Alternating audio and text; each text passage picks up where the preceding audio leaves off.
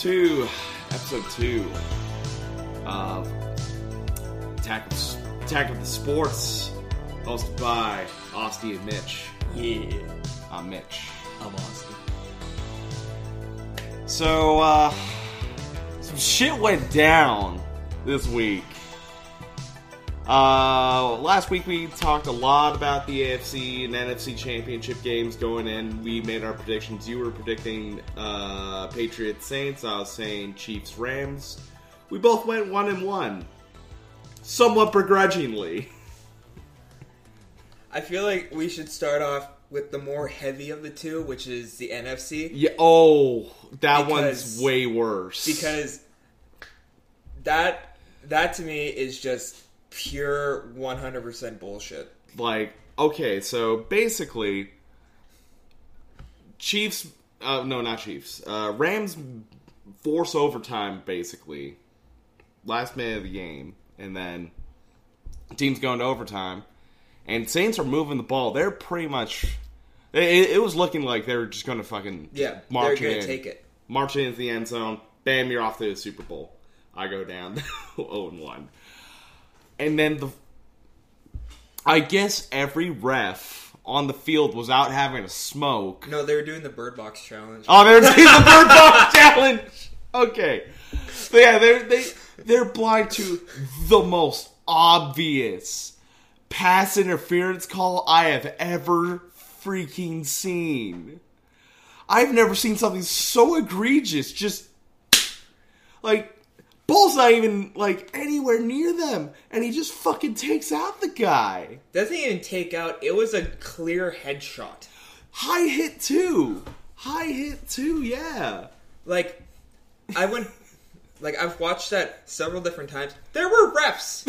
Refs looking at it. And honestly, you could just look up, because I guarantee you they redid that play right after. I guarantee you they redid that play on the big screen at the stadium. Oh, you could hear the fans lose their minds about that. Which they have perfectly reason to. They have every reason to get mad about that. The Saints should be in the Super Bowl. And I was actually reading today. The guy who, I can't remember his name, but the guy who caught the pass was intended for, that received the hit, was calling for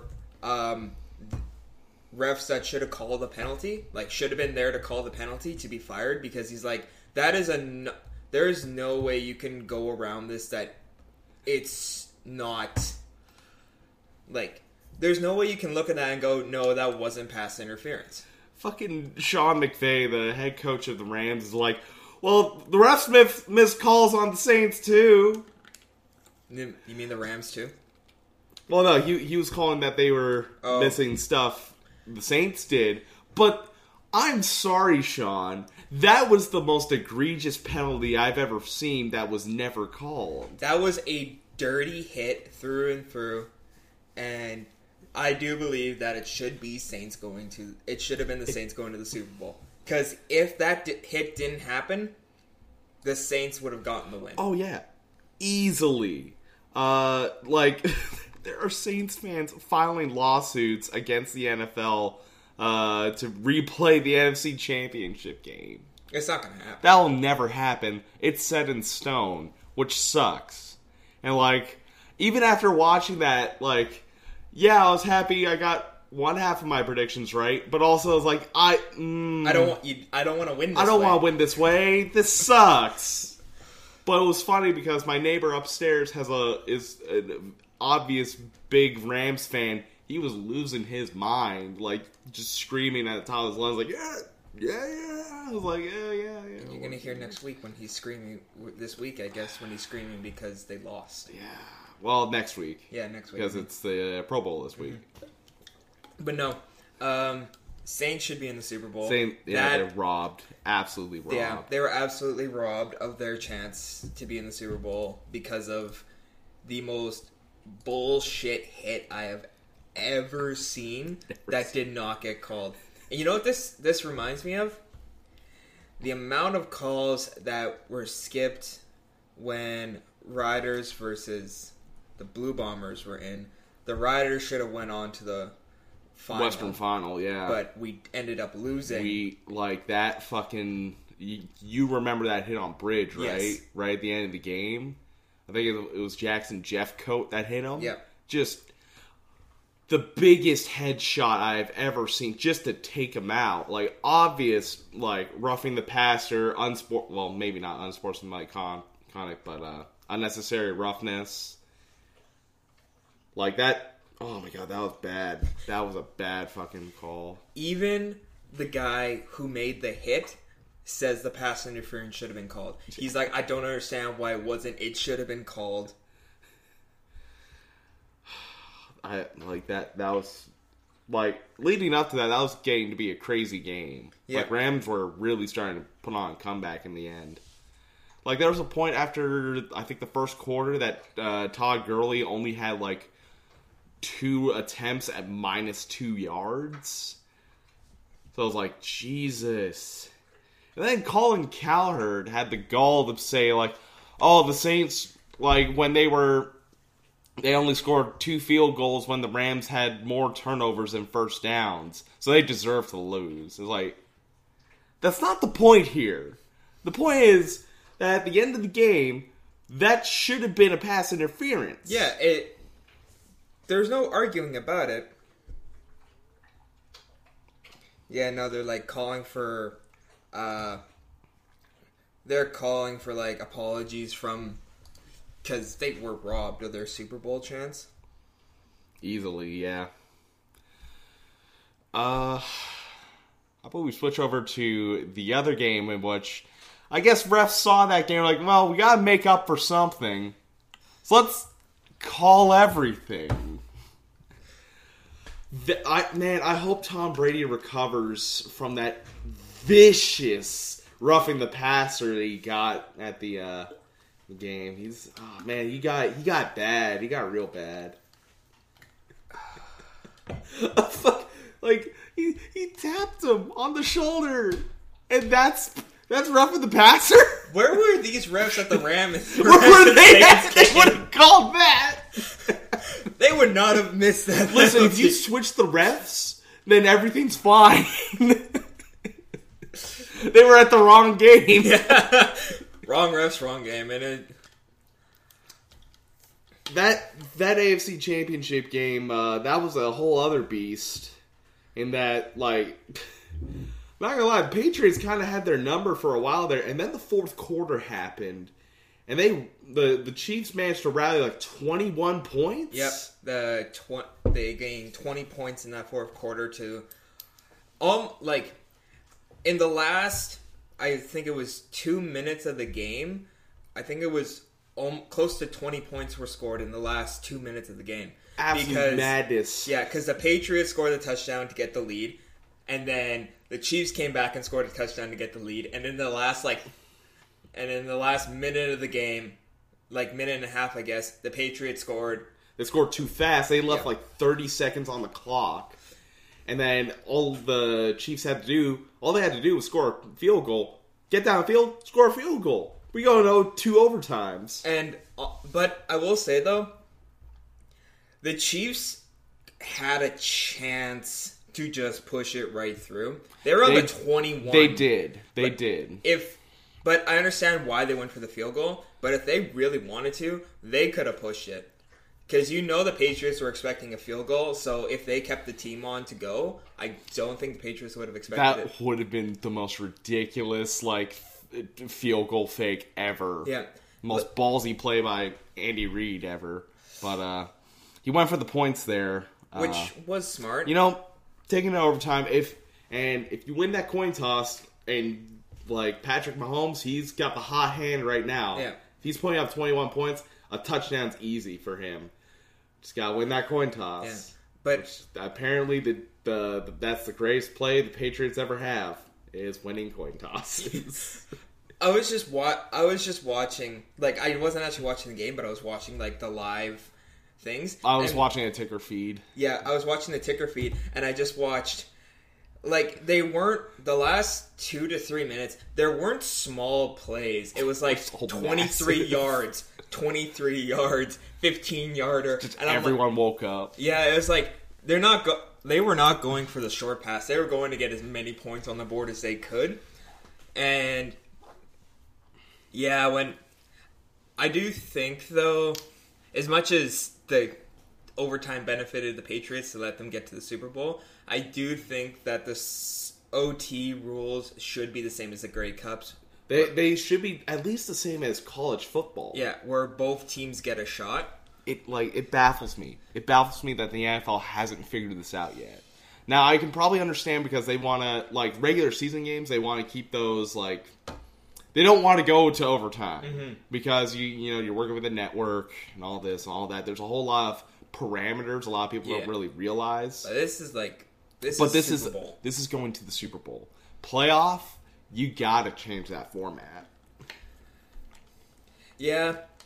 And a lot of people were saying, like, oh, just play defense. If you didn't stop, then you don't deserve a shot then. It was like, that's not fair because... not fair. Especially with how the Chiefs played in the fourth quarter, they came back. Like, it did seem, going into the fourth quarter, that it was the Patriots game. The Patriots are just going right. It was their game to lose. But then the Chiefs game then the Chiefs just were like, you know what, we should actually try it. Let's try for a bit. And then just rampaged forward. So, I don't think it's anything to do with that. I just think it's the fact that, you score points, you win. Yeah. I don't think that's how it should be. I think it should be both teams should get a shot.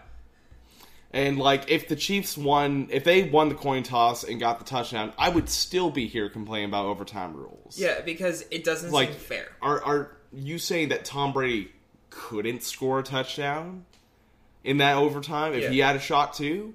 Or if Patrick Mahomes had a shot? Like, either one of them could have scored a touchdown easily.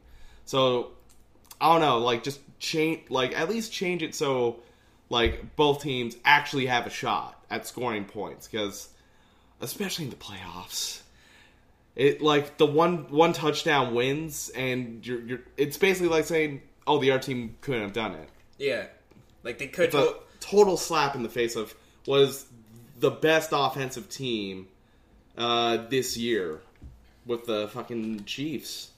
It's ridiculous. So, but I also think that when overtime comes and both teams get a shot, it becomes a way more interesting game because we're not talking about they get a touchdown and then they're kicking a field goal. No, we're talking about 2-point converts. Yeah, because it's about getting more points than your opponent. Because you got a touchdown, but you didn't get the 2-point convert. Yeah, and so everything's all on the line to get that touchdown and 2 points. Yeah, because it's either you get a touchdown, you get 2 points, and then the other team has to get a touchdown and 2 points, or you get a touchdown but you missed a 2-pointer, so that way the other team just has to get a touchdown to win. Yeah, and I think it makes the game or if the team goes for a field goal, and it's like, can their defense stop them and hold the line? Or are they going to score a touchdown and win the game? Like, there's way more parameters that way. It's not just kind of set in stone if you just get a touchdown. Rather than... Because, all you need to do, in reality, in overtime, if you win the coin toss, is to get into field goal range and then make a field goal. Yeah. And then you... And then hope your defense holds. Yeah. Which, to me, is that's just cheap. Yeah. I'd feel cheap if it was all we gotta do is get a field goal and then stop. Okay. I saw some threads of people being like, "Oh, then games would go way too long." Well, in regular season, you cut it off at 2 mini games, and if it's a deadlock, it's a deadlock, tie game. But in the playoffs, that becomes the most ridiculous. I remember, I think it was Oklahoma and Texas that had a 4 or 5 overtime game. Because they just, I think it was when Baker Mayfield was with Oklahoma. Yeah. And it was just the most ridiculous back and forth, it was 70 points each. It was, fucking insane watching that game. So I was imagine that play with the best players in the world, in the NFL. That'd be fucking ridiculous. Oh, that'd be a great thing to watch. That'd be the best, playoff game ever. But, I don't know. I think this is something the NFL has to address. In this off season, you gotta change the rules in overtime because and it makes it worse for me because it keeps being the Patriots benefiting from this. They won a Super Bowl because of these overtime rules, and they're going to a Super Bowl because of these overtime rules. Now, if the other teams just played some defense, I guess we could have won, but you know. Are you saying Matt Ryan in that Super Bowl couldn't have scored on that Patriots defense? I don't know, man. We'll never know. We'll never know. We'll never know. And, like, also, in the Super Bowl, think about it. If it went to triple, quadruple overtime. Oh, my God. Just imagine. Like, imagine how close. Like, everyone's on the edge of their seat. Like, I'm on the edge of my seat for the last 2 minutes of the fourth quarter when the points are going back and forth and back and forth. I'm like, fuck. I couldn't breathe when it was, like, the last 2 minutes of the game. And every time I saw pass attempted for this guy and Tom Brady's pass attempted for this guy, missed. Incomplete. Complete! Yes! Like, whoa! Nah, NFL's got to do something about that. NFL's got to do something about the refs doing the Bro Box challenge during the Super Bowl. I mean, you got to do a lot of things. There's a lot of things you got to address. So this year's Super Bowl is going to be, you know, it's almost what's the word I'm looking for? Because Tom's first Super Bowl was against the Rams. Everything's coming full circle, at least for the Tom Brady career. And it's like, I'd almost like I think this will be the perfect time if he wins this Super Bowl and retires. Like, you started your career beating the Rams in the Super Bowl, end your career beating the Rams in the Super Bowl. You like that's kind of like that puts a little bow on that career. And I feel like that's a double fuck you to the Rams. Oh, huge fuck you. Then it's the Rams lost to the Patriots both times they're in the Super Bowl against the Patriots, and then Tom Brady leaves. 2 different cities. Yeah, and then Tom Brady leaves, so they don't even get a shot at trying to take down Brady. So it's like, basically it's like he wins, gives 2 middle fingers, and then walks away. He says, "Fuck you, St. Louis, and fuck you, L.A." Oh, that would be kind of fucking rich. So, what are your predictions for the Super Bowl? Patriots are winning it. I don't have a whole lot of confidence in the Rams, but I think this will come down to defense, and I like that Rams defense a lot. I mean, Sam Darnold. Oh no, not Sam Darnold. Aaron Donald. Yeah, he's a difference maker. So if like I said last week, that defense can change the tide of the game. So yeah, but you know they're gonna have they're gonna have the Patriots versus Kansas City refs at the Super Bowl after the Rams and Saints game. They're not gonna be willing to put on people who might miss a call. No, they're putting on the people that are gonna call every fucking thing because they're like, no, we're good, guys, we're good, we got this. And like, one of the reasons I just want the Patriots to win is because I don't think the Rams got to the Super Bowl fairly. Oh yeah, they played a good game, yes, but they got to the Super Bowl on a call that should have been made, and it should not have been them. That's why and also I'm a Patriots fan, and I want the Patriots to win. Yeah. But at the same time, I don't, because I don't want the idea that Brady finishes this game and wins the Super Bowl and then like, you know what, I've had a good career, I'm done, and then I don't want to see what happens to my Patriots afterwards. It's like, I better find a new team now. But I do know something. If he does retire after this Super Bowl, he wins the Super Bowl and he retires, I'm buying a championship hat. Yeah, that would be kind of fitting. Yeah, because I've not bought a championship hat from the Patriots because for full expectations, it's like they're going to be in the Super Bowl again and I don't want to have to keep buying hats. Yeah. So I'm like, I'm going to buy the hat from the year because you know Tom Brady's not going to go out until he has another Super Bowl win. Like, he's not going to go out on a losing season. He's going to go out on the season where he's won the Super Bowl. So, that's the only way I'm going to buy a hat. The championship hat is the year that he leaves. to mark the end of the Super Bowl, the constant Super Bowl victories. But I will admit, it is kind of becoming a lot like some of the NHL teams, like we were talking about last week, that were just constantly in the Stanley Cup. It's like, let's see a fresh face. Yeah, it was refreshing to see the Eagles win. Yeah. Not just because it was against the Patriots, mind you, but I'm all for new teams winning Super Bowls, winning their first ones. And then Philadelphia wins the Super Bowl and almost burns down their fucking city. I mean, that's every team except for Patriots fans because they're kind of just used to it. So it's like, well, may as well just like... People are already starting to line up for the parade. It's like, we should just get here early just in case. Boston has more or less cemented their place as the city of champions in the past, 20 years. Constant success by the Patriots. Celtics have won NBA title. Bruins have won Stanley Cup. And the Red Sox have had their greatest era in the entire organization's history. They broke the curse of the Bambino, and then won another one, and then won another one, and then won another one. Because they're like, you know what, we broke this curse, let's just keep this train rolling. Keep it rolling. They had some periods of, off and on, but, what the hell's they just won another World Series. What the hell's in the water over there? Success and molasses. You gotta wonder if they're just putting something different in the Gatorade. That's fueling. They got Michael Jordan special. They're Space Jamming people. Motherfuckers. Stealing the essence of other amazing players and just putting them into their team. Oh man. ESPN fucking put up a thing on their Facebook.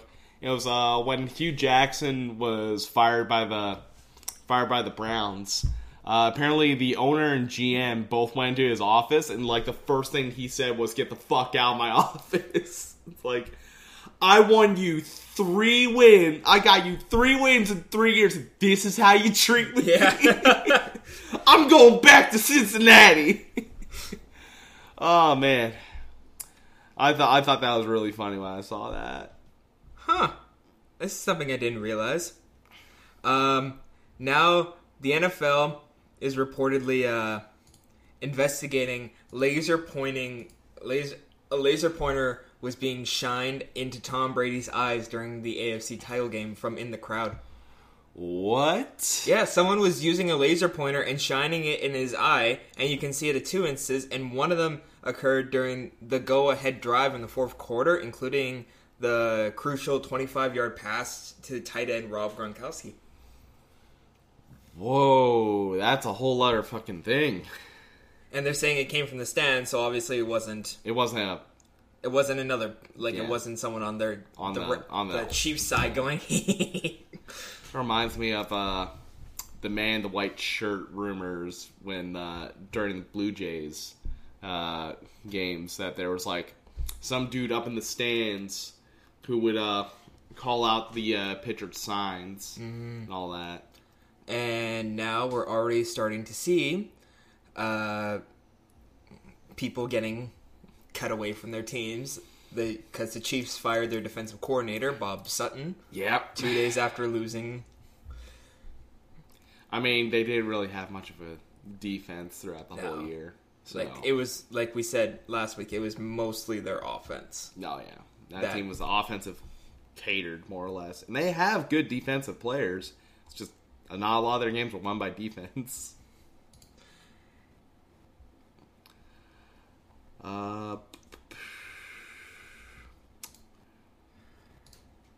There's actually a lot of news coming out of baseball for the Hall of Fame, actually. So Mariano Rivera got elected into the Baseball Hall of Fame unanimously. Thank you. You got there. I did it. I did it, man. Yeah, he's the first player to ever be unanimously voted for the Hall of Fame, actually. So, good for him. He had a fucking ridiculous career as a fucking closer. There was actually a neat stat. More people have actually walked on the moon than had earned runs against Mariano Rivera in the postseason. Huh. 12 people have walked on the moon. 11 people have earned runs against Mariano Rivera in the postseason. That's fucking crazy to think about. Yeah, when your record is less than people that have traveled thousands and thousands and thousands of miles to walk on the moon. You gotta take pride in that. There's a reason he was the Sandman, because he's going to put you to bed. There's a reason he was voted unanimously into Hall of Fame, yeah. And Roy Halladay also got elected into the Hall of Fame. Edgar Martinez and Mike Messina were also elected. Nice. This is it was Edgar Martinez's 10th year. He got 363 votes. But it also means Barry Bonds and Roger Clemens, I think they're now officially out of opportunities to be elected into the Hall of Fame. So there was a lot of people talking about how, regardless of their usage of performance-enhancing drugs, like, they still were absolutely incredible and should have been elected. Yeah. Like, how many home runs did Barry Bonds put up that one year? It was like 74, and no one's ever come close to that. I think so. Home run record.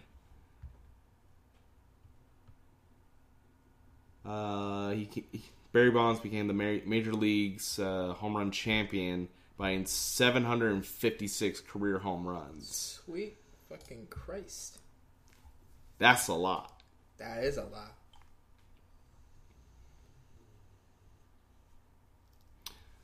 He's a sleepy boy. He is. But also Roy Halladay won't have a insignia on his hat in the Hall because apparently his family didn't want, because both the Blue Jays and the Phillies meant a lot to him, apparently. Yeah. So he didn't want to be associated with one team. Yeah. Which, that's fair. It's almost like yeah. Like, there's only a couple players who, like, I don't think have insignias on their hats. Oddly enough, yeah. Oh, that's awesome. Mm-hmm. It was just a random thing. It's like, happy birthday, Sean McVay. Don't let facing Belichick ruin your party. Basically, what they're saying is, don't let the fact that there's a high chance you may not win the Super Bowl ruin your party this week. Yeah. I'm not really. Apparently Rex Ryan could become the Chiefs' defensive coordinator, and not sure about that. Well, the Patriots' defensive caller is looking at becoming the head coach for Miami Dolphins next year after after he wins. Here comes the tradition of Patriots coordinators get hired to head coaching jobs, and a lot of them don't do all that well, as it seems. No, because they're good at one thing, but it doesn't mean they're good in other things. Good in Bill's system. Exactly. It doesn't seem to translate a whole lot. No. So let's move to another football league, being CFL, and our Riders are getting screwed around. Of course they are. So because Chris Jones left, kind of surprisingly, everyone, they've been kind of scrambling to figure out who the fuck's going to be their head coach, and they have since been denied multiple times. The head coach, well, not the head coach, the offensive coordinator of the Red Blacks, Eli Onzo, was denied by the Riders. And Paul LaPolice was also denied. And apparently he was pissed off about that. And probably rightfully so. Yeah. It's like, that's more money on the table that he apparently isn't allowed to have. But apparently a lot of them are denying the riders because of simply the timing. It just doesn't fit with their, like, they've already started their operations and all that. Yeah. So it's Jones is kind of screwing us around a bit. So it's looking like they may just have to hire from within, more or less in an interim sense, before they can really get the head coach they want. Also, just for anyone who's betting on Super Bowl, they're saying as much as we all are, because everyone is, there are a lot of people not putting money on the Rams to win. Like, everyone's that's doing bets right now are betting on Patriots to win. So if you're doing betting on Super Bowl, well, it may not be as beneficial for you to bet on the Rams. If you do bet on the Rams, you're going to see a much larger return on investment if they win than if the Patriots win. Currently, right now, let's see, what is it? What are the betting odds? The over-under is set at 57.5 for the Rams. Oh my god. So, meaning, if you bet, say you place a $100 bet on the Los Angeles Rams to win outright, your return would be $115. Huh. But if you were to place a bet, say, on the Patriots, your return's not going to be that high. Yeah. Because the Patriots, the latest 2019 Super Bowl odds have the New England Patriots at minus 2.5. Don't bet against the Patriots in the Super Bowl. Yeah, that's a risky investment. Yeah. There are high odds. Patriots This is the flipping of the script completely from the last time these two teams met in the Super Bowl, because, like, first time they met, it was Tom coming out of nowhere, because originally it was supposed to be, he was supposed to back up Drew Bledsoe. Yeah. But Bledsoe got hurt, and he took that. Tom ends up doing what Tom does and fucking brings them all the way to the fucking Super Bowl somehow. Also, Tucker will really help that one. Yeah. And he was going up against the fucking greatest show on turf, fucking godlike Kurt Warner back in the day, where he had every weapon under the sun. And it's like, no one would have betted on the Patriots in that one. And whoever did would have seen a massive return on investment. Yeah. But now it's like, yeah, if you want a return on investment, which you may not actually get, like, do you want to bet on Jared Goff? You want to see those little Rams can somehow dethrone the team of the century right now? This century? I mean, you got to think they're going up against the quarterback who has set massive records ever since coming in, is a guarantee. Like, first ballot Hall of Famer. Yeah. Easy. Like, he's going to be another one that I don't think will have any contests. Yeah. Yeah. Like, they will not contest him trying to get in. There will be no fighting. He'll be unanimous, I think. Because you may hate Tom Brady, but you can't deny the achievements. Yeah, you can't deny the man is good at what he does. It sucks for people who aren't Patriots fans, but the man is good at what he does, and it sucks for Patriots fans because we know one day he won't be there. All gone. And then it's going to take us years to get back what we lost. I mean, Bill had you guys set up. You had Jimmy Garoppolo right behind him, and yeah, let's trade him. Yeah, because we looked at the stats, we saw the second string quarterback for the New England Patriots did jack shit all season when Julian Edelman Has more passing. has more passing yards than... That's fucking nuts. Like, the backup quarterback for the New England Patriots is basically being paid to sit on the sidelines and just watch. You're just getting a weekly payday. Yeah, that's pretty much it. Which I'm guarantee you he's not complaining about, but at the same time he's like, I kind of want to see some field time, guys. And that's my worry that, say, Brady wins Super Bowl. He's done this year, right? Brady... Brian Hoyer is the Alex Moran of the NFL. Fucking Blue Mountain State in there.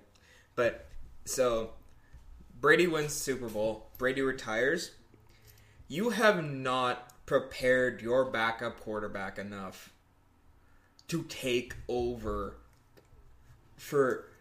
Like, Brady's shoes aren't even clown shoes anymore to try and fill.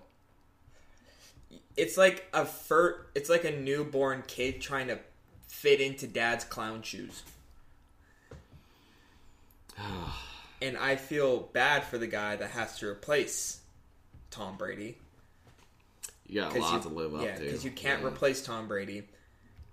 And like I've always said, when Tom Brady leaves, the New England Patriots are going to be the Montreal Alouettes of the NFL. So, who do you think will be the new power in the AFC East after that?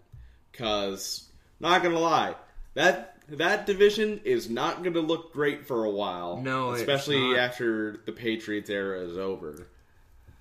Because, like, already they've been pretty weak outside the Patriots, so that's probably why they've had so many success. That's why the Patriots are so successful, is in the AFC. There is not a lot to compete with them.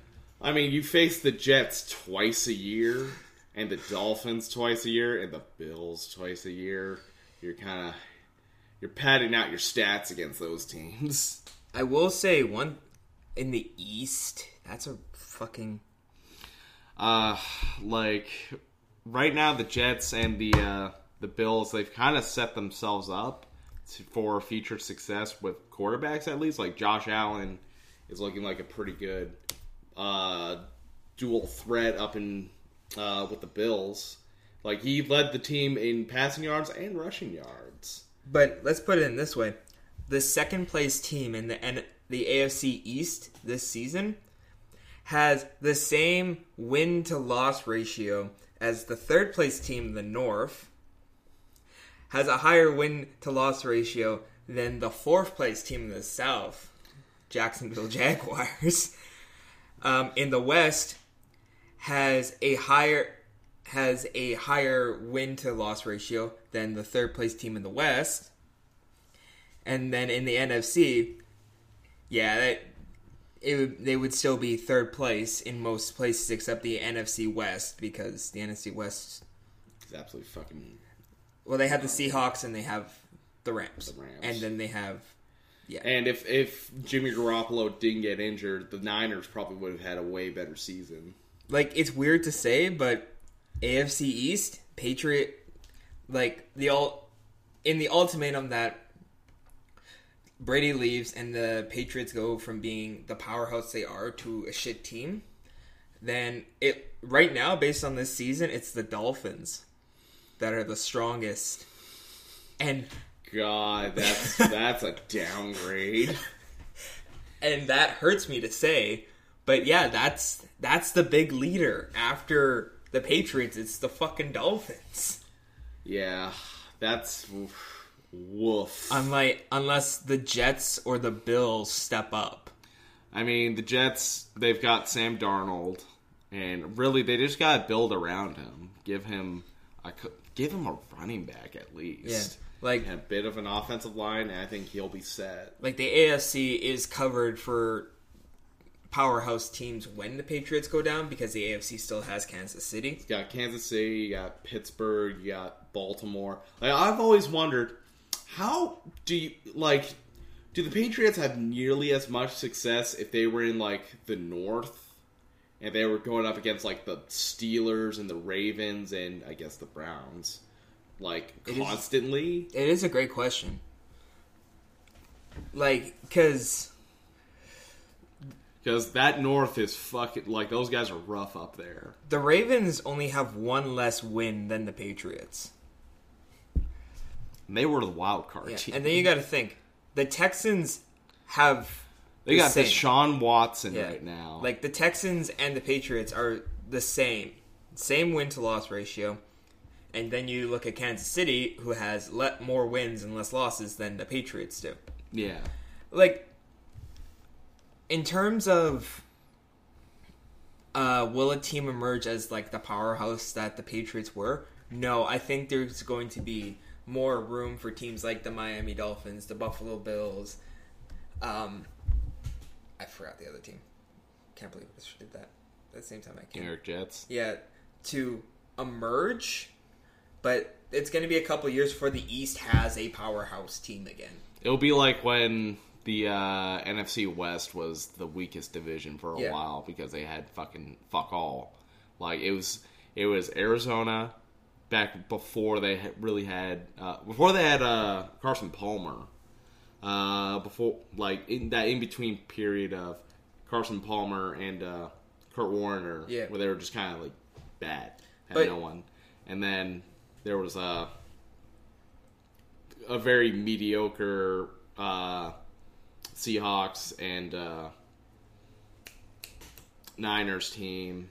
Both were rather mediocre before they really caught fire for a minute. Do you want to hear what my buddy said would be an amazing thing to happen if Brady were to leave? What?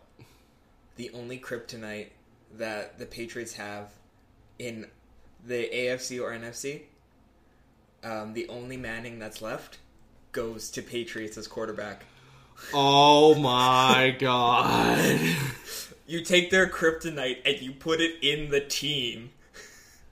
It'll either make them unstoppable or the worst team in the universe. Exactly.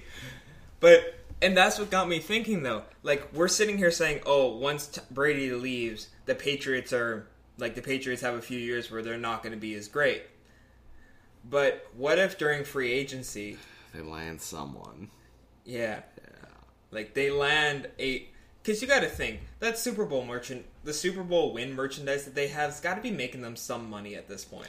Oh, yeah. They got some money for free agency, and I know for a fact that the Patriots would put up big money to replace Tom Brady. Because, you know, they have all the money back from Tom Brady's fucking salary. Yeah. It is interesting, though, that he is not the highest paid quarterback in the NFL. No, is that Jimmy? Is he Jimmy right now? Hold on.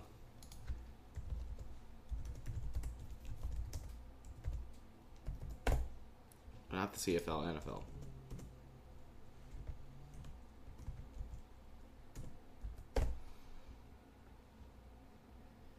Aaron Rodgers. You know what? That makes sense.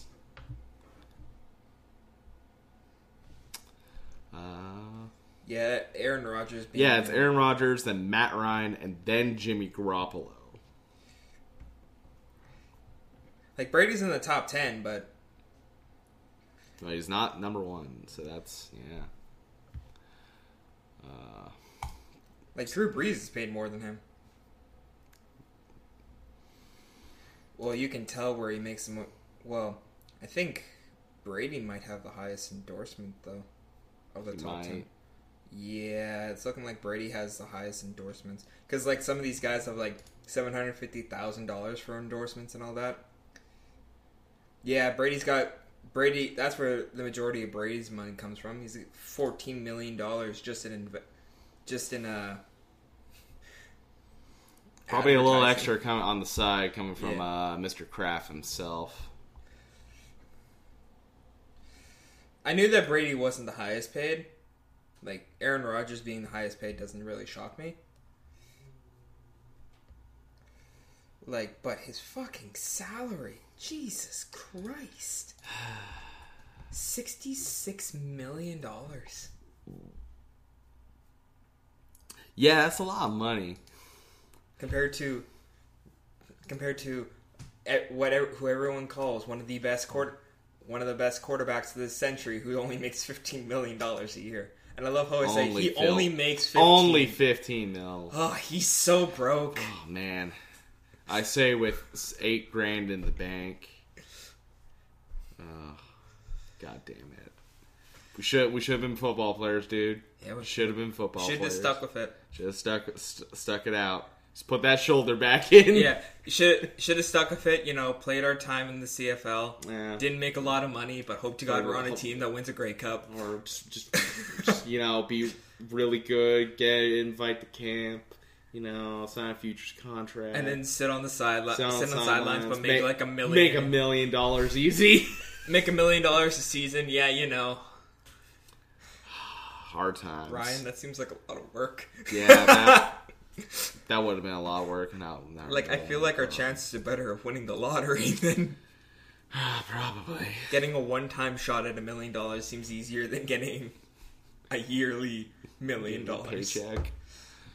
Anyways, why don't we switch over to the NHL, where Edmonton's imploding.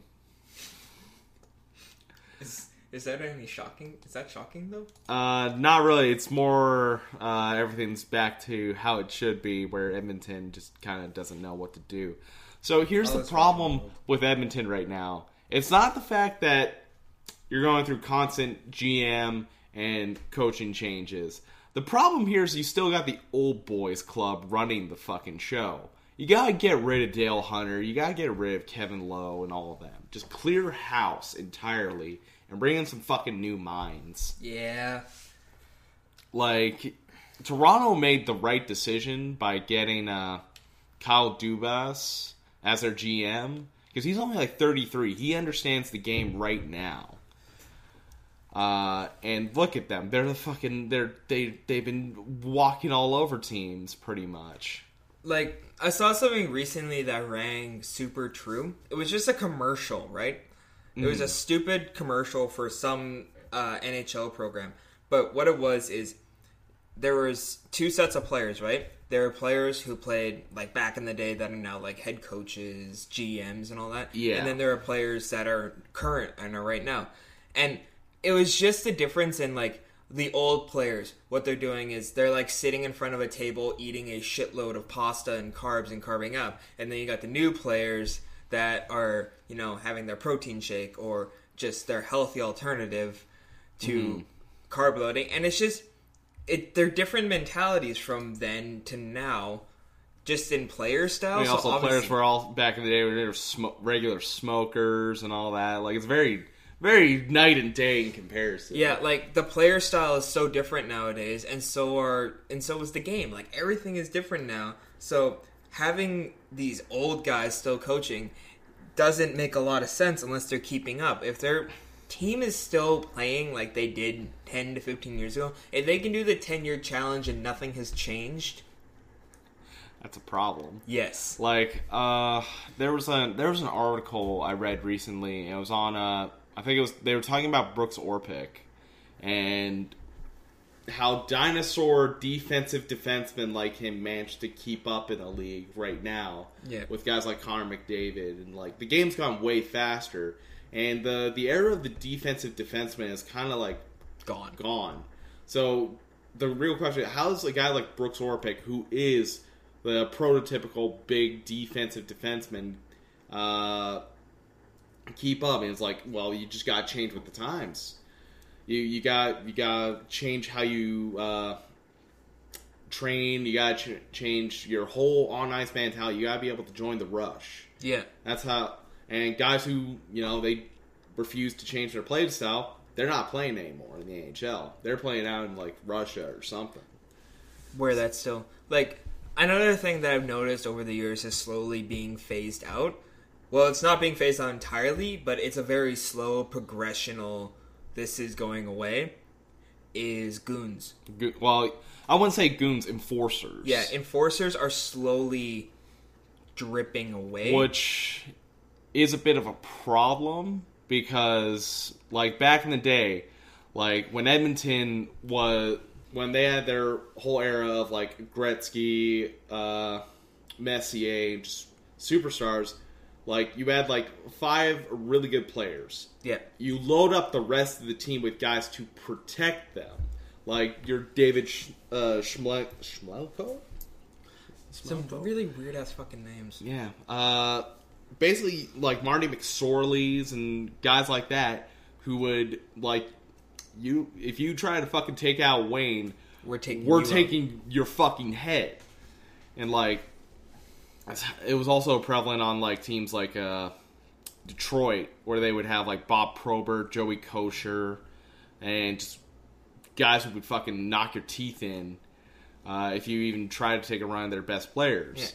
Yeah, which, phasing those guys out has led to guys like Crosby getting injured and getting hit way harder than anyone else.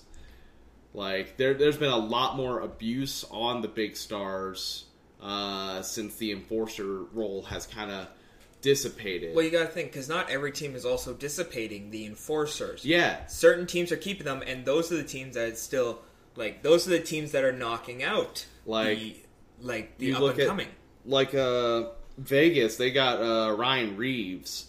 And, like, hell, when Pittsburgh traded for Ryan Reeves from St. Louis, they gave up a first-round pick. Oh, yeah.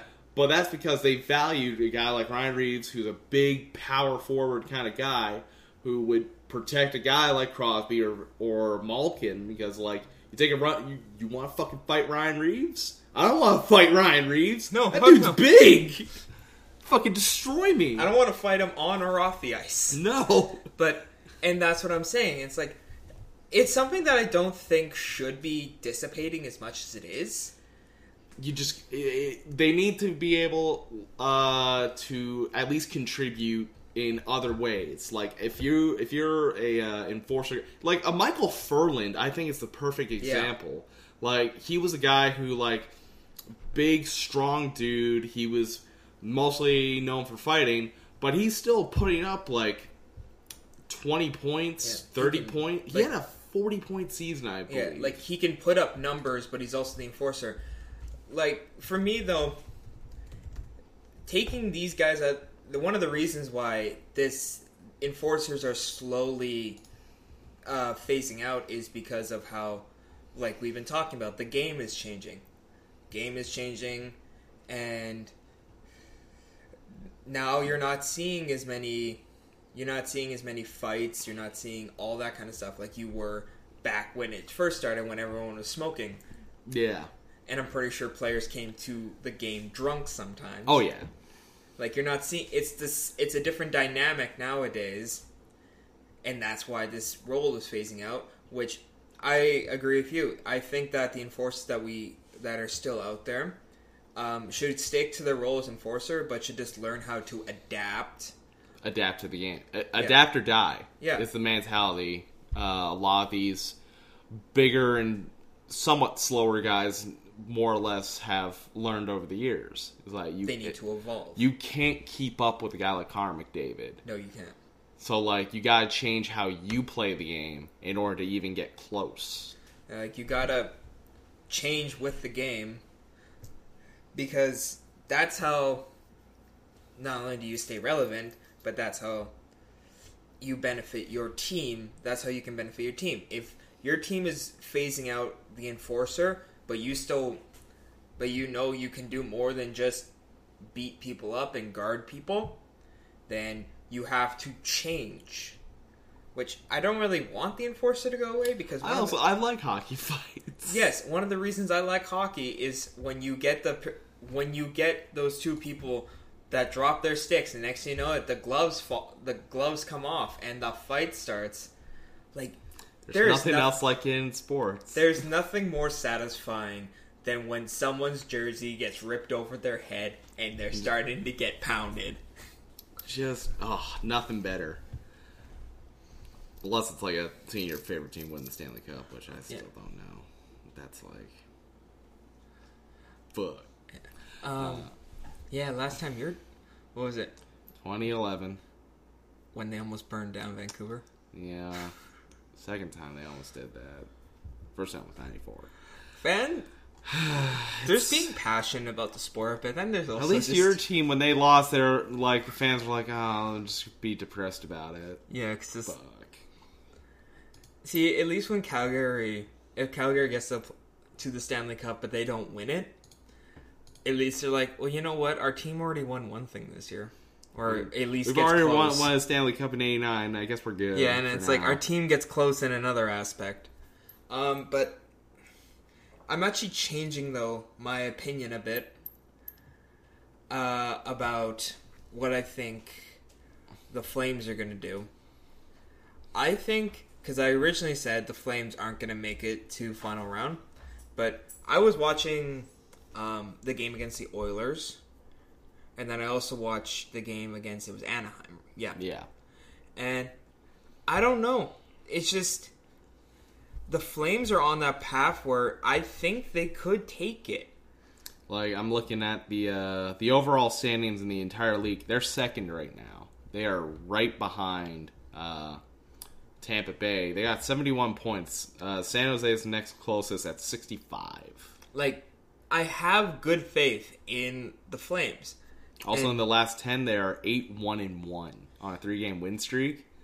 They're looking pretty... The Flames are looking hot right now. They won because they were back-to-back, and then they won their game against Anaheim in overtime. But one of the reasons why, like, I think the Flames can take it is because of what we were talking about the Oilers should do. Like, a few years ago, the Flames did an overhaul on their team. They brought in a shitload of rookies. Yeah, you like... And built the rookies up.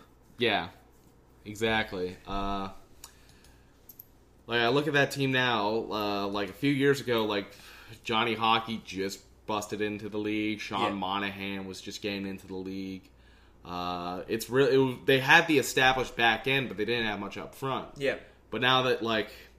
I think the decision to hire Bill Peters has been the best decision the Flames have made in the past few years. Yes. Because he has been a difference maker. He's found something in that team that they've desperately needed. And I think right now Bill Peters is the shoe-in for the Jack Adams, because even if the Flames don't go deep in the playoffs, they're night and day from what they were last year. Oh, God, so much. But, no, and I think it's either the Flames make it to the Stanley Cup or they get to the last round. Oh, yeah. Because they have been hot, and if they can stay hot, like if the flame doesn't fizzle out on their way, they can make it. The TSN put out like their mid-season awards, like award predictions, more or less. Yeah. And I'm looking at this right now, and right now, for the Hart, like Nikita Kucherov is currently sitting at number 1, but number 2 is Johnny Gaudreau, and on Norse, everyone's saying Mark Giordano. Yeah. So like, you got 2 of the best players in their positions. Good things are going to happen. Like Lady Bang, Sean Monahan's currently sitting at number 3. But yeah, like I believe Bill Peters and Brad Trevilling have really figured something out in Calgary, and they're going to go deep this year. If there's any one Canadian team right now I think could win the Stanley Cup right now, I think it's Calgary. And, you know, I hate to say that I'm rooting for Calgary. Because most of the year, I don't like Calgary that much. The only time I like them is during hockey season. Because then there's football season, and then I fucking hate them. Fuck Calgary. Like, fuck the Stampeders. Yay for the Flames. How are your Canucks doing, by the way? Well, we got our golden boy back this week. Hey. Elias Pettersson, the current shoe-in for the Calder, back from injury. First game, got like 2 points. Like, just off the hop. Like, nothing changed. Yeah, the Canucks won this week. They didn't win last night. They got kind of slapped up by the Hurricanes. But they were on a 2-game win streak. Right now, Canucks are also kind of in the position Calgary was in a few years ago, where they brought in a lot of their rookies, And, like, right now, this is a very young Canucks team, and they just brought up, they traded Anders Nilsson just so they could bring up Thatcher Demko in goaltending. So, already, the wheels are starting to get in place, and Thatcher Demko's been playing some good hockey. So, and Jacob Markstrom's been playing out of his mind this year. So, really, I'm thinking the Canucks could make the wild card at least. They may survive this crazy Western, absolutely madness wild card this year. While out east, it's like I said last week, it's a lot more set in stone. But I really want to talk about Edmonton because they had a lot of shit happen this week. So, for one, they fired Peter Chiarelli after 3.5 years on the team. And where's the timetable? So for one, he traded Taylor Hall for Adam Larson, who has struggled since coming here. He traded Jordan Eberle for for what ultimately became Ryan Spooner, because he traded for Ryan Strome and then traded for Spooner, and guess what? Spooner got put on waivers this week, and he put a huge contract on Milan Lucic, who has not lived up to that contract. That's $6 million per season, and just this week. In a last act that will continue to baffle the fucking fans forever, he signed their struggling goaltender Mikko Koskinen to a 3-year contract extension. Why? No one knows. Like, is it Oilers are a fucking mess right now. Like, is it that hard to get players to come to Edmonton? That's like, you suck, but we need someone. It's like I said, it's the old boys club. They don't know what the fuck to do, and I think it's Keith Gretzky who is taking over as interim GM right now, and Ken Hitchcock had a little success when he first came in. Yeah. After they fired Tom McClellan, but since then they've just been meandering. Chiarelli is he is not only fucked over the Oilers, he also really fucked up in Boston, real bad, if you remember that, because what was his fuck? I need the whole Peter Chiarelli thing. So give me a second here. Is there anything you want to talk about in the meantime? Chiarelli trades.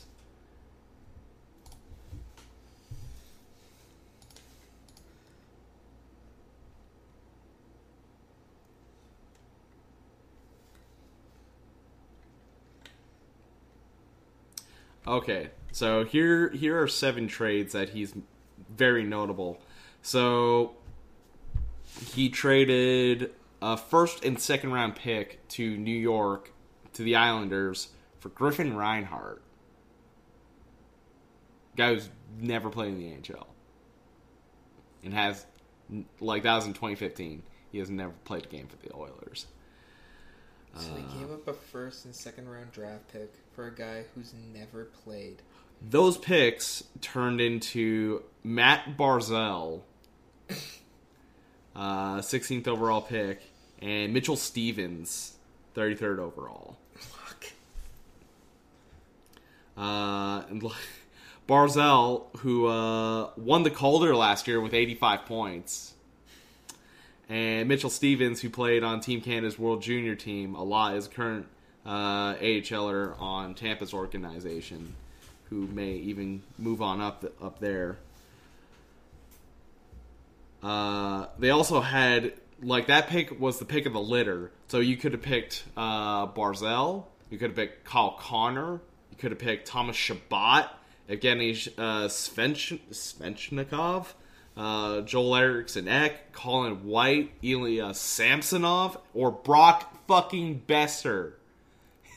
7 players. It like that late round in the fucking in 2015 was stacked. And they picked someone who never played a game. And they traded for a guy who they thought could be a number 1 defenseman and never made the team. That's amazing. He traded for Cam Talbot and a 7th round pick to the Rangers. He really likes trading to New York. And sent them a 2nd, a 3rd, and a 7th round pick.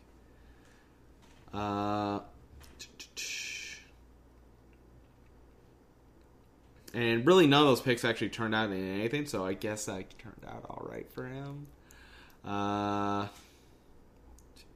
These are all his Oilers trades.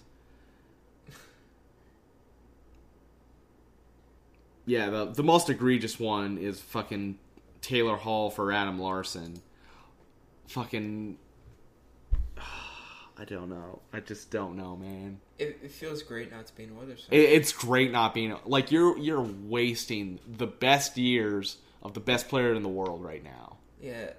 Like, by not giving him anything. Yeah, it feels great not to be an Oilers fan right now. It feels great to be a Flames fan. Like, at least my team's coming out of Alberta, but at least the right side of Alberta.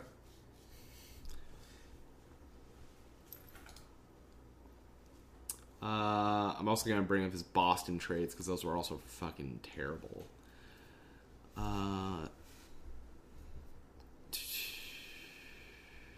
Yeah, he traded Tyler Seguin to Dallas. And what did he receive in turn? He got Louis Eriksson, who's with Vancouver now. Riley Smith, who's with Vegas now. Joe Morrow, who's with Winnipeg. He's with Winnipeg now. And Matt Fraser, who I think maybe played a couple years, but then, yeah, nothing. I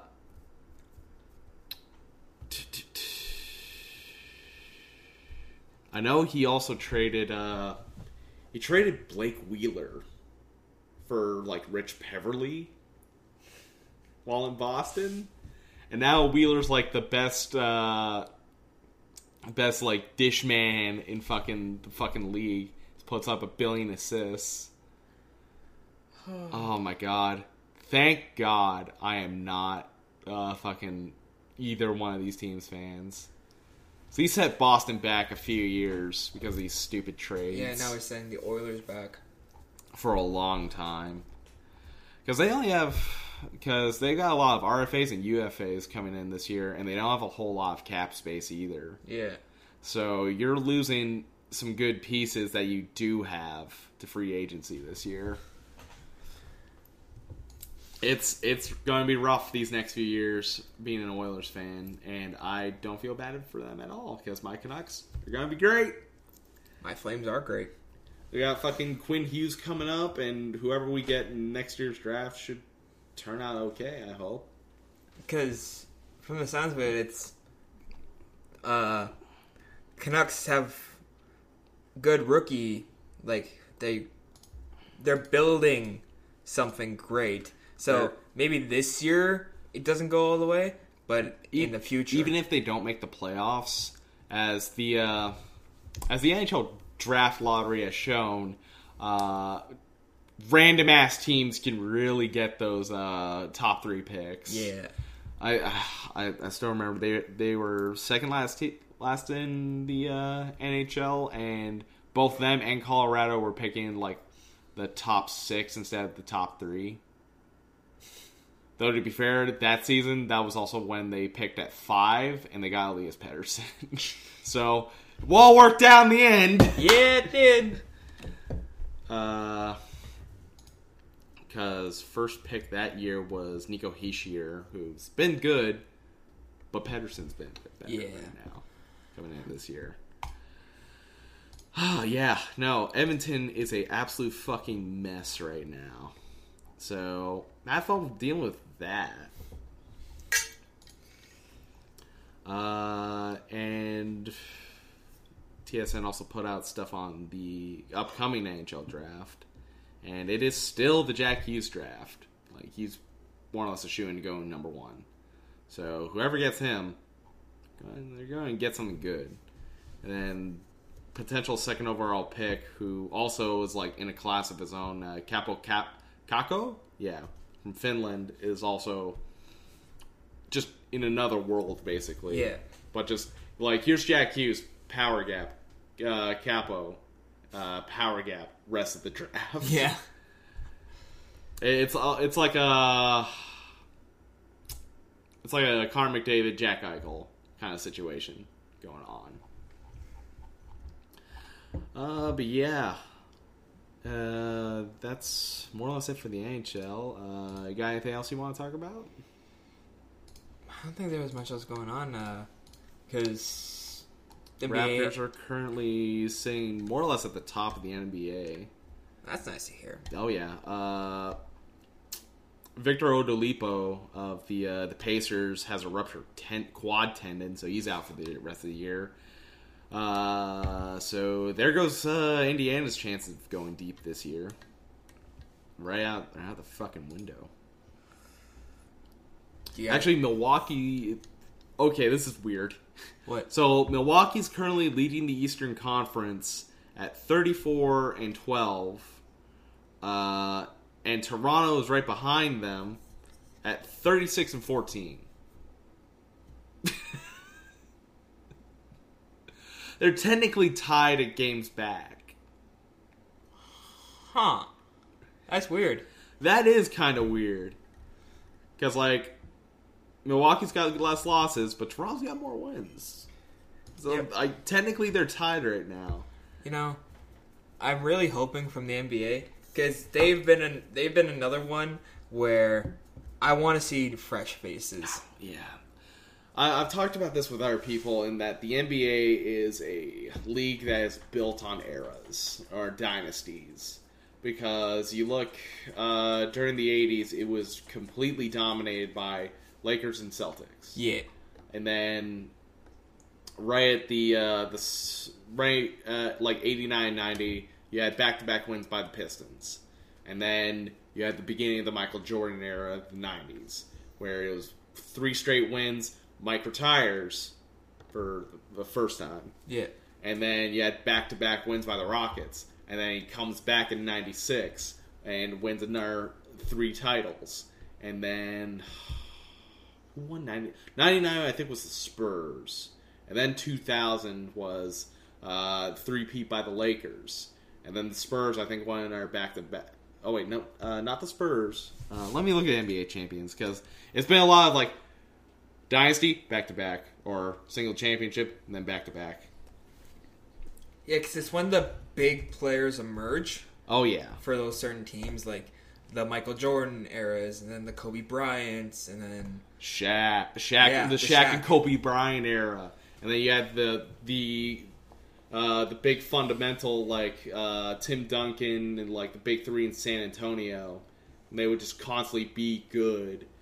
And then you would have a random team win it, like the Heat would win it one year before they had the big 3 era there, and then like the Pistons won one.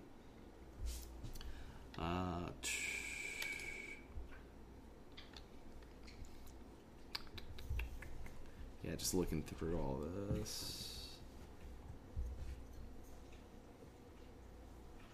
Yeah, there are a lot of teams that are definitely due for an NBA championship by now.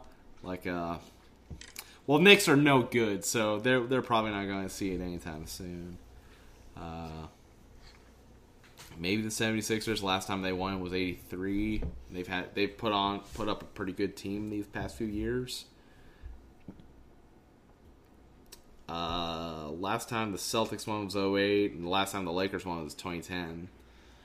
You know, it's also weird. Like, LeBron James goes to LA, and everyone's like, "Oh, LA is going to lead the league." They're not. They're not even close right now. LA is currently 15th overall in the league, and in the conference, they're 9th. They're currently staying out the playoffs. And that's a team with LeBron James, you got Lonzo Ball, you got Brandon Ingram, Kyle Kuzma, and whoever their fifth guy on the court is. Well, I mean the main reason why LeBron James went out to LA is media. It's his Hollywood moment, more or less. Media and Space Jam. Yeah, Space Jam. Because Space Jam 2 has him in it. I mean, do you want to fly back and forth between LA and fucking Cleveland? Not or really. Do you want to go to LA? And also, the moment last season that where every Cleveland fan knew it's over, ladies and gentlemen. The LeBron era here is over. We got a title. We got one out of them. How fucking cruel would it have been if, like, the fucking Warriors beat them 3 times in a row? Oh, that would... I would have creamed my pants if that actually happened. How are the Warriors doing this year? They're currently leading the West, but not by as much as you'd think. Because, like, when you're talking about eras... We're in the Warriors era. Yeah, we were talking about, like, you think about the back-to-back eras that are going on, like the LeBron James era that's currently fighting with the Steph Curry era. Warrior era, yeah. Because not only is the NBA, like, where eras and dynasties are all that... They thrive there, yeah. They also thrive on... NBA, I think, is the biggest place where you can stack your fucking team. Oh, yeah. It's super easy. Like, how in the world were the Warriors that already had Steph Curry, Klay Thompson, Draymond Green, and Andre Iguodala able to get Kevin Durant on that team? Well, it's because the NBA has the broken system of their salary cap. You just have to pay the luxury tax. Yeah. So richer teams, like Golden State, that have billions of dollars being in this fucking Silicon Valley, they can just stack their team all they want. Fuck it. Like, that's how Cleveland was able to do it, because their fucking team would just, like, well, we'll just pay the luxury tax, and we'll have an absolutely fucking loaded team. While a team like Toronto, where it was a lot more frugal, they couldn't get a lot of the big names, so they had to build their own guys. So it was really surprising when they managed to get a guy like Serge Ibaka. Well, they did trade for him, but, either way. That for a while there, they were a team completely built on signing lower-tier free agents or trading for lower-tier guys and building them up. Or just drafting. Like, DeMar DeRozan was a guy who was just completely built through that organization. Yeah, there's a difference between... You can definitely tell there's a difference between drafting and building. Like, the Raptors have to build a team because they can't draft. They don't have the money the Golden State Warriors have, where it's like, you guys built these players, we're taking them. Yeah. They're now our players. Like, that's how San Antonio did it for years. Like, you had the big three of guys who were completely drafted by them with... Tim Duncan, Manu Ginobili, and Tony Parker. Yeah. And then, like, midway through that, you also draft Kawhi Leonard.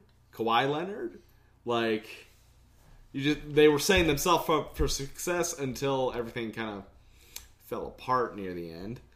The Leonard era. Like, and now Leonard's in Toronto. Like, for me, the reason why you see teams like Golden State constantly going, not only because they have the money, is like, but also that is also an example of a team that completely built themselves through the draft. They did. Like, Steph Curry was like 15th overall pick, I think, his year, and he's the best player in the league right now, best player in the world right now. Like, I definitely think we're out of the era where LeBron James, once LeBron James went Hollywood and now he's in Space Jam 2, it's just... His hair is kind of done. The flair of him is kind of done, whereas Steph Curry, like, yeah, he does commercials every now and then, but obviously he's going to do that. Yeah. He is one of the best He's a basketball player. He's one of the best... through. Yeah, he's one of the best athletes in the world. Of course he's going to do that. Yeah. But Steph Curry, I think, was in the like his era was there, but it was kind of over the LeBron James shadow was overcasting it. I think the peak of LeBron's era was in that NBA Finals Game 7 where that fucking block. You remember that? Yeah. Where he literally came out of nowhere like just a fucking jet and just blocks Iguodala's fucking like layup attempt. And that was like the peak of LeBron's era. That was when everyone who's a LeBron fan watched and went, it's all downhill from here. Like that's it. That's the mountaintop. Once he won in Cleveland, he's got nothing left to do really, other than become a media mongrel. And he is currently starting that trend, and that's why I think like the shadow that was being cast over the Steph Curry era is slowly slipping away, and Steph Curry is coming up. It's also we're entering a bit of a transition era because you look at a team like Toronto right now. If they somehow manage to re-sign Kawhi Leonard, he could be the LeBron of the East right now. Yeah. He could be the new LeBron James of the East, and Toronto could run the East with him. And apparently there's talks of Toronto making a deal with Washington to acquire Bradley Beal as a shooting guard. So that would really, like, your starting five would then be Kawhi at small forward, Bradley Beal at shooting guard, Ibaka at power forward, Pascal Siakam at center, and at point guard you got Kyle Lowry. That's a pretty loaded team. Yeah, that is a fair to say loaded team. It does make for an interesting sport when you watch those loaded teams go up, because it's like, especially when you watch like Golden State Warriors, that five that you were talking about, that's when they signed Kevin Durant. It's like, where's the line? Is this allowed? Is that fair? Like, next thing you know, it's like LeBron James has now been signed by Golden State Warriors, and it's like, where's the line? Where does the ball drop? That they're like, we can't sign this person. Michael Jordan comes out of retirement for one more season with the Golden State Warriors. Oh my god. Shaq goes back. Oh, the fucking retirement tour. Golden State Warriors just sees what they can do. They just build they basically build the all-star team of the century. The past, like, the ultimate super team. The Golden Years State. The Golden Years. Oh, man. But no, this NBA season is going to be an interesting one because Golden State, despite the fact they're fucking loaded, they're not dominating like they normally do. Like, Denver is at 31-15, and they're only a game and a half back.